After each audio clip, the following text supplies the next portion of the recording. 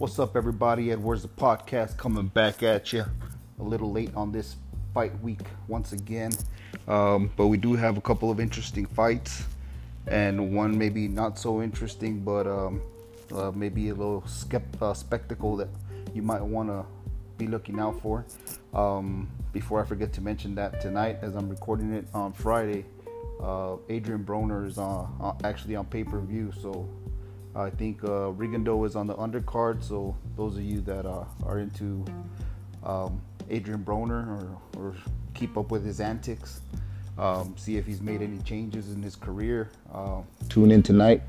But anyways, this week we actually have on the Zone tomorrow, Saturday, Jaime Munguia against Drevchenko, and on ESPN we have Josh Taylor against Teofimo Lopez. So it's going to be a pretty busy fight day tomorrow, Saturday.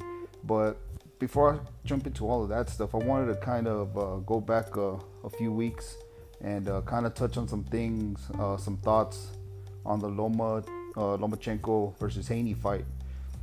So first of all, I guess a lot of people think that, well, I kind of have a problem with it being called a robbery. People have an issue with the decision. I think it was a close fight, and I think the problem that I have with this, or with people saying that it might have been a robbery or whatever, is they'll say that it was a robbery, but at the same time they'll say that it was a close fight. So, I mean, I think in order to get robbed, you would have to actually, make a case that you won most or all of the rounds and you still lost the fight, or they still gave the fight to the other fighter. In this case, like I said, I think it was a close fight. I didn't watch it live. I got stuck at work, so I was able to actually watch it, back up a few things and rewind things like that, pause and write down some thoughts. But I think I would have scored it for Loma, maybe by a round or two, but I do think that Haney finished a lot of the exchanges, and that stays on a judge's mind, in my opinion. So even though Lomachenko didn't really struggle to get on the inside or get within punching range, he would land a combination, and Haney being so long as compared to Loma, he would kind of catch him on the way out. You know what I mean? He would kind of finish the exchange.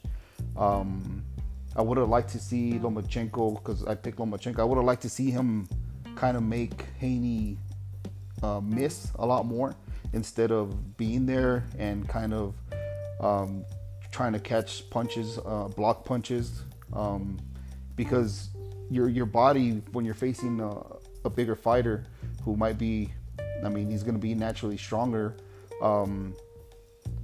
even though he's just touching you, he might not really be scoring, but he's going to move your head, he's going to move your body, and it might look to the judges like it's actual offense. I hope that kind of makes sense.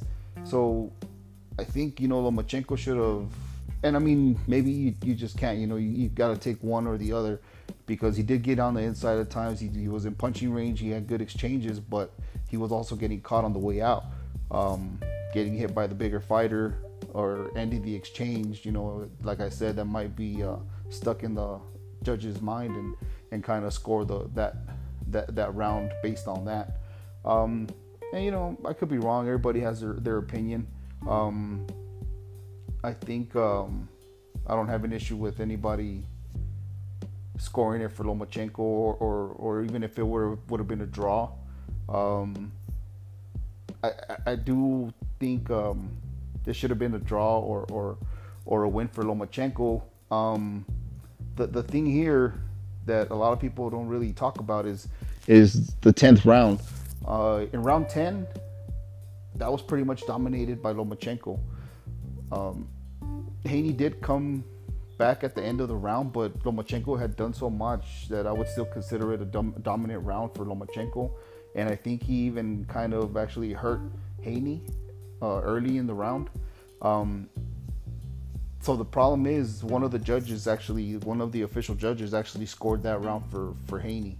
I'm not sure how that would have changed the overall scoring, because I think that dude had him up by 2 or 3 rounds already. And another thing is, all 3 judges had the fight for Haney. So, I mean, we all have our opinion. I always think, in a close fight, the people that are there ringside, have the best view. Maybe they don't have the best angles sometimes, but that's just the way scoring is set up. Is it fair? Is it ideal? Is it ever going to change? No. Definitely think it will never change. So we just got to deal with what we have. There's always going to be issues with scoring in a close fight. I just wouldn't call it a robbery per se. Okay, now, so moving on. Jaime Munguia against Drevchenko on DAZN. If you guys aren't familiar with Drevchenko, he actually made a name for himself. He had a fight against Triple G. He made a good name for himself. He had a good account for himself in that fight. He kind of made Triple G look old in that fight. And he also had a really good fight against Daniel Jacobs. The thing with Drevchenko is I believe he's moving up in weight. I think he's going to fight Munguia at 168. He's a short fighter. But he's going to be able to. He's durable. He's very durable. It's going to be an exciting fight, in my opinion, and it's definitely a good test for Jaime Munguia. Ever since Munguia came on the scene, he kind of, his opposition hasn't been great. Actually, hasn't even been good. They say he's been looking for the big fights, but I mean, we all know the things with the promoters nowadays and things like that. But this should be, like I said, a good test for him. I do expect Munguia to pull it off. I don't think he'll knock him out. I do think that Drevchenko's going to have some good moments in the fight. He'll probably win 3 or 4 rounds. Munguia is very, very hittable. I'm not sure how much he's actually been working on his defense with Eric Morales as his trainer. But there's something to look out for. What else do I have here? So yeah, I'm gonna go ahead and jump right into my pick, and I think I already kind of mentioned it. I don't expect them to knock him out, but I'm gonna take Munguia by decision. If he does knock him out, though, I hope he gets the credit that he deserves, because haters are gonna say that Drevchenko is a smaller fighter. But hey, you take the fight. And what comes with it. Munguia does have power. I think Drevchenko's still pretty tough. So yeah, I'm gonna take Munguia by decision. I'll be surprised if he gets a knockout, but I think there is about a 20-30% chance of that happening. Okay, I'm not sure. I think Shane Mosley Jr. is on the undercard on that one, if anybody is interested in that. Shane Mosley Jr.'s career's been up and down, so I guess I'm kind of interested in getting eyes on him again. He hasn't been in the spotlight in a while, so good for him. Hopefully he takes advantage of this shot. Moving on to Josh Taylor versus Teofimo Lopez on ESPN. This is for the WBO 140-pound title. Josh Taylor was the actual unified champion. He didn't lose those belts in the ring. There was mandatory opponents or mandatories that he couldn't keep up with after he had a fight with Jack Catterall. Very, very close fight. If you guys haven't seen that, if you have a chance from here to then, go ahead and watch that fight. It was a very good fight. A lot of people thought Catterall won. I myself kind of thought that he was going to get the decision, but no, the decision went to Josh Taylor. Before that, Taylor beat Jose Ramirez by knockout. I'm not sure if that was the actual unified fight for the undisputed title, or the undisputed being undisputed 140 pounds. But yeah, those are the kind of like the biggest fights, along with his fight against Regis Prograis, who a lot of people say he's been getting ducked by everybody at 140, but Josh Taylor actually beat him in the 140 pound tournament that was held in Europe. Regis Prograis is a very good fighter. So I guess you could say Josh Taylor pretty much cleaned out 140 before Teofimo moved up. Teofimo Lopez had he's coming off of a couple of, or even maybe a few fights where he actually lost, and then he hasn't really looked anywhere near what he looked like against Lomachenko. This is a new weight class for him. This is probably his second fight at 140. I do think he's a little short for the division compared to Josh Taylor. But Josh Taylor might actually be busting out at the seams ready for 147 after this, win or lose. So it should be exciting. The weigh-in just happened earlier today. Really nothing to speak of. They were both at 140. There was security there between them because there's been a lot of trash talk. So yeah, nothing out of the ordinary there. Let's see, what else do I have here?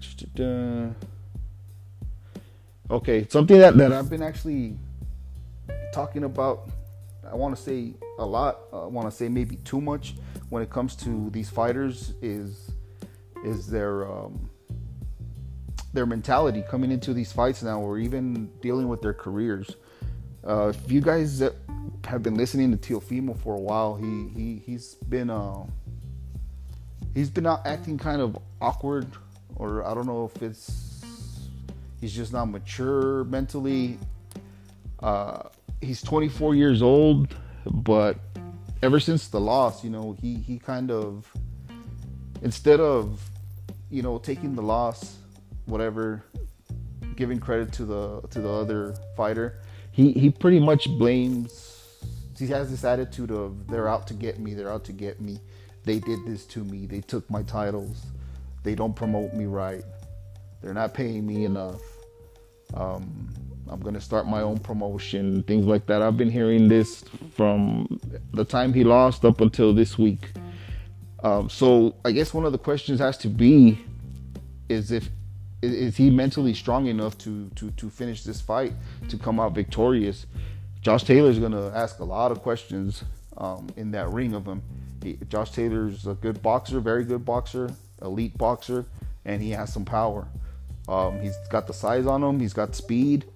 He's got a good chin. So it's going to be really hard, in my opinion, for Teofimo Lopez to not only win this fight, but to actually stay in there mentally and maybe not break down, maybe not possibly, well, I don't want to say that he'll quit or that he'll find a way out of the fight, but it might be, it's either going to be he's back to his old self and he's having a good performance and that's going to carry him. But I think if there's any issues, or if he starts getting dominated early, I don't know if he's going to look for one shot to try to finish the fight. Like, he's going to realize that's his only shot, and that's just going to pretty much dictate what happens the rest of the fight.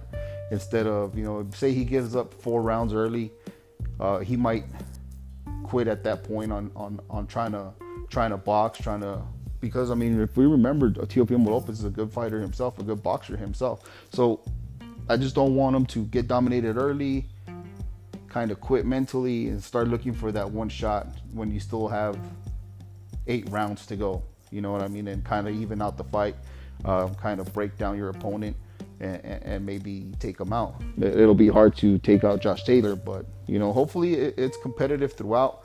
But I do have that question about Teofimo Lopez. I hope that makes sense. Maybe the one that's not totally mentally there is me. But anyways, I'm gonna jump right into the pick. My pick for this fight, Josh Taylor by decision. I kind of expect, I think it might be more of a 9 rounds to 3 kind of fight. I think Teofimo wins between 3 or 4 rounds, if that. I just wouldn't be surprised if Josh Taylor totally dominates this. If he stays away from exchanging with Teofimo Lopez and giving him that shot to actually land something that's going to change the fight, I think he can dominate. So yeah, man, thank you guys all for tuning in, for checking out the pod, this episode of Puncher's Chance Edition. Catch you guys pretty soon. We got some good fights coming up, so yeah, be on the lookout. Social media, everything. Thanks again. Peace.